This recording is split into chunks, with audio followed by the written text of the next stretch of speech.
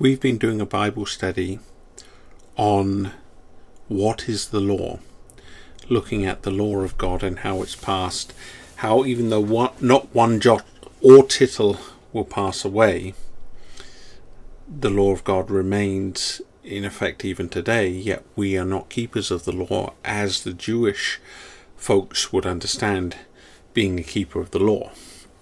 So the law being fulfilled and the weakness of the law being the weakness of the flesh. So we looked at the weaknesses of the flesh last week, and now we're going to look at a dual legal system that we're actually operating under two different systems, and we find that in Romans chapter 8. If we take a quick look there, where it says, "For the law of the Spirit of life in Christ Jesus has made me free from the law of sin and death." So there's two laws here that are contrasted: the law of the Spirit of life in Christ Jesus and the law of sin and death. For what the law could not do in it was weak through the flesh, God sending his own Son in the likeness of sinful flesh, and for sin condemned sin in the flesh. So what the law could not do because of the weakness of our flesh, which was to make us perfect before God. So there's a dual system here, a dual legal system. And so what I want to do is take a little study on that and look at how a legal system impacts us. Because here in the United States, there are, just for example, law enforcement. There are city police, there are county sheriffs, there are the state troopers, and there's the FBI. And in certain areas, so for example out on the state highways, there's the state patrol, where the state troopers have their jurisdiction. And sometimes there are overlapping jurisdictions where you may find a state trooper, a city police officer, and a county sheriff all having jurisdiction over a certain area. And of course the FBI, the federal police, if you like, have jurisdiction over all of the United States. And so there are certain legal systems that are also in effect. So there's the state laws, there are city laws, there are county laws, and of course there are federal laws, and all of those laws interact together. And we look at the place of judgment, and let me tell you a story about the Wham robbery. So it was a very interesting robbery. There was a paymaster being escorted by Buffalo soldiers, which were African American soldiers who were recruited into the army after the Civil War. And in 1889, a paymaster was traveling escorted by these soldiers, and they were ambushed by a gang who wounded the soldiers, or several of the soldiers, took the gold and silver that was the payroll for the army, and left. Now, the gang of robbers was identified by the soldiers, but the trial took place in a county that was full of Confederate sympathizers, and there were witnesses found for the alibis. So even though the soldiers gave testimony that these particular gentlemen had robbed them, because of the alibis, after a very short, suspiciously short deliberation according to the historical records, they were all found not guilty. And Wilfred T. Webb was one of the accused. In fact, his father was suspected of being the ringleader of the raid. And later in his life, he became the owner of a bank. He became a politician of high standing in Arizona. He was actually sent with the presidential vote tally to Washington. So a trusted community leader. And he had an answer for anyone who asked him if he was involved in the robbery. His reply was, 12 good men said that I wasn't. And so that's interesting. He never said that he was involved, and he never said that he wasn't involved. He made his appeal and said, before a jury of my peers, I was found innocent. The law found me innocent. You can't accuse me of anything. And there are interesting cases that we could mention where people have used legal technicalities to escape a rightful sentence. It seems if you've got enough money to pay for a good enough lawyer, you can get away with murder. Now, everything in this world is a perversion of a truth that God has. And so what's the truth that we're talking about here? The truth we're talking about here is found in Romans chapter 8 and a little further down in the chapter.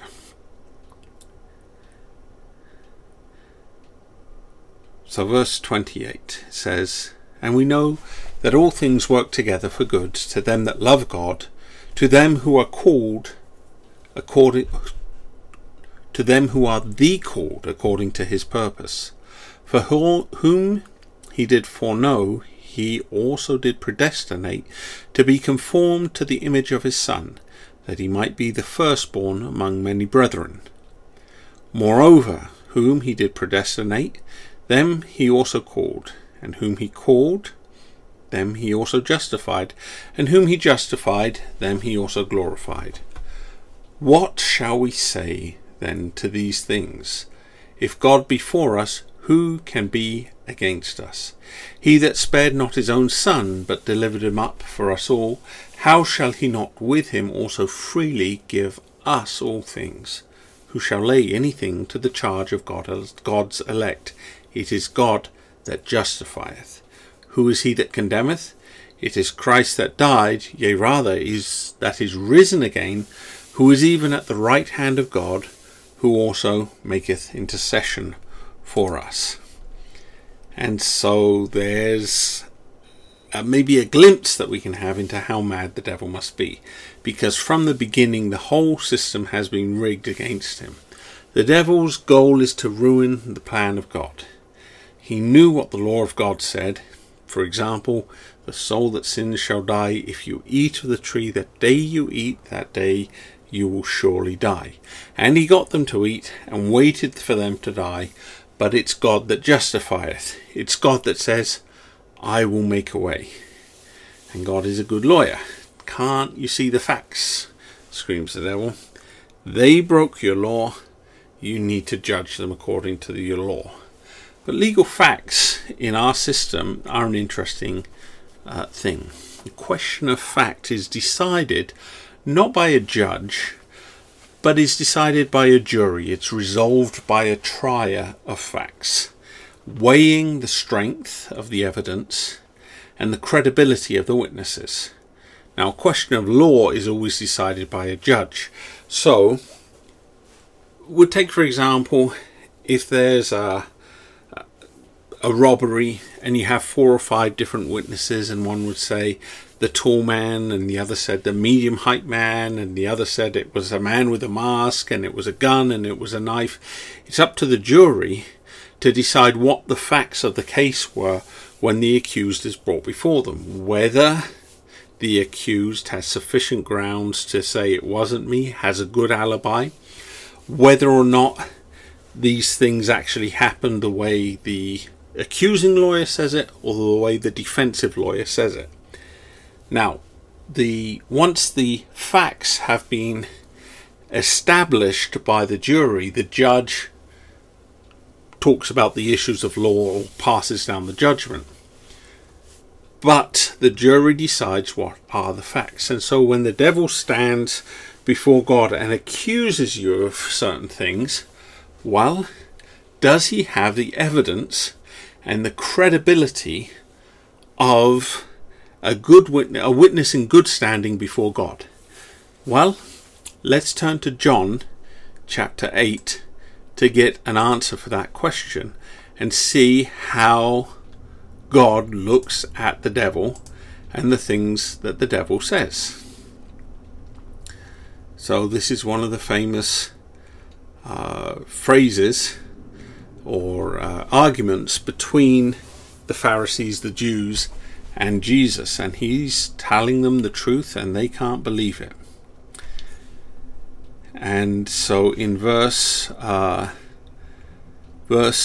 42, Jesus speaks to them and says, "If God were your Father, you would love me, for I proceeded forth and came from God. Neither came I of myself, but he sent me. Why do you not understand my speech? Even because ye cannot hear my word. Ye are of your father the devil, and the lusts of your father will ye do. He was a murderer from the beginning, and abode not in the truth, because there is no truth in him. When he speaketh a lie, he speaketh of his own, for he is a liar, and the father of it all." So there's an account of the credibility of the devil before God, that he is a liar and the father of it all. Even under the law of the Old Testament, the devil has no credibility as a witness. Under the law of the Old Testament, the saints of God had a legal recourse to this convenient changing of the facts, that though I'm guilty, I can be forgiven. Let's look at David, one of the men after God's own heart, one of the great authors of the Bible, in Psalm 32. It says, "Blessed is he whose transgression is forgiven, whose sin is covered. Blessed is the man unto the Lord imputeth not iniquity, and in whose spirit there is no guile. When I kept silence, my bones waxed old through my roaring all the day long. For day and night thy hand was heavy upon me. My moisture is turned into drought of summer, Selah. I acknowledged my sin unto thee, and mine iniquity have I not hid. I said, I will confess my transgressions unto the Lord, and thou forgavest the iniquity of my sins, Selah. For this shall every one that is godly pray unto thee in times when thou mayest be found. Surely in the floods of great waters they shall not come nigh unto him. Thou art my hiding place. Thou shalt preserve me from trouble. Thou shalt compass me about with songs of deliverance, Selah. I will instruct thee and teach thee in the way which thou shalt go. I will guide thee with mine eye. Be ye not as the horse, or as the mule, which have no understanding, whose mouth must be held in with a bit and bridle, lest they come near unto thee. Many sorrows shall be to the wicked, but he that trusteth in the Lord, mercy shall compass him about. Be glad in the Lord, and rejoice, ye righteous, and shout for joy, all ye that are upright in heart." I listened to a presentation by a lawyer and a police officer talking to some business people about what to do when you're stopped by the police. And the lawyer said the Miranda rights, the right which appears in the movies when the police arrest you and they say, you have the right to remain silent, and anything that you do say can be taken down and used against you in a court of law. And the lawyer made a few interesting points. He said, anything you say can be used against you, but it cannot be used in your defense. It cannot exonerate you in the eyes of the law. And the police officer confirmed this and said one of the things they do is just start talking. And as people talk, they have a tendency to share things that may find them guilty in the sight of the law. And so the advice of both the police officer and of the lawyer was, don't say anything until you let your lawyer speak on your behalf. And that's a really interesting lesson here, especially as we're reading the psalm, where we say David speaks to God, acknowledges his sin before God, confesses his transgressions unto the Lord, and the Lord says unto him, I will instruct thee and teach thee in the way that thou shalt go. I will guide thee with mine eye. And so there's a client-lawyer privilege where the client can speak to the lawyer in confidence without having to worry that what he says will be used against him. And the lawyer, and they say a good lawyer, the first thing he does is tell his client, don't say anything. Let the lawyer speak on your behalf. And we're in that situation as well. When the facts come out, what should we do? We should only say what our lawyer, our representative, our advocate in heaven tells us to say. There's a very fascinating scripture that says, I will send you the Comforter. And that word in the Bible, the Comforter, is also translated as the advocate. I will send you your advocate. What's an advocate? A lawyer. Someone who speaks on your behalf in front of people. So when Jesus said, I will send you the Comforter, he says, I will send you the advocate. I will send you a lawyer who will speak on your behalf. Listen to him. Take heed to what he's saying. Just say the things that he tells you to say, because when the accusation comes, don't speak on your own behalf. Speak to your lawyer and let your lawyer speak on your behalf. And that's a really wonderful thing, because the lawyer is going to tell us how to be a credible witness in the eyes of God. Now, this is a reality in the Old Testament, but it's even more of a reality in the New Testament, when true legal atonement was made. Now not just the facts are on our side, but the law is on our side too, because the Lord delivers us the law of the Spirit of life in Christ Jesus. As it says in 2 Corinthians chapter 5 and verse 17, therefore, if any man be in Christ, he is a new creature. Old things are passed away. Behold, all things are become new. And all things are of God, who hath reconciled us to himself by Jesus Christ, and has given to us the ministry of reconciliation, to wit, that God was in Christ reconciling the world unto himself, not imputing their trespasses unto him, and hath committed unto us the word of reconciliation. Now then, we are ambassadors for Christ, as though God did beseech you by us. We pray you in Christ's stead be ye reconciled to God. For he hath made him to be sin for us, who knew no sin, that we might be made the righteousness of God in him. So, where does the devil stand? He has no standing, but he does have another tactic. Think back to Mr. Webb. Very successful career. Why? Because he took constant refuge in the legal rights given to him. 12 men declared me innocent. You can't touch me because I never even did it in the eyes of the law. You can't make an accusation stick. But what if he'd said, well, yeah, we did rob the bank, but we definitely got away with it. We did rob the bank and or the payroll, and they did see us, but now I've decided to start the bank.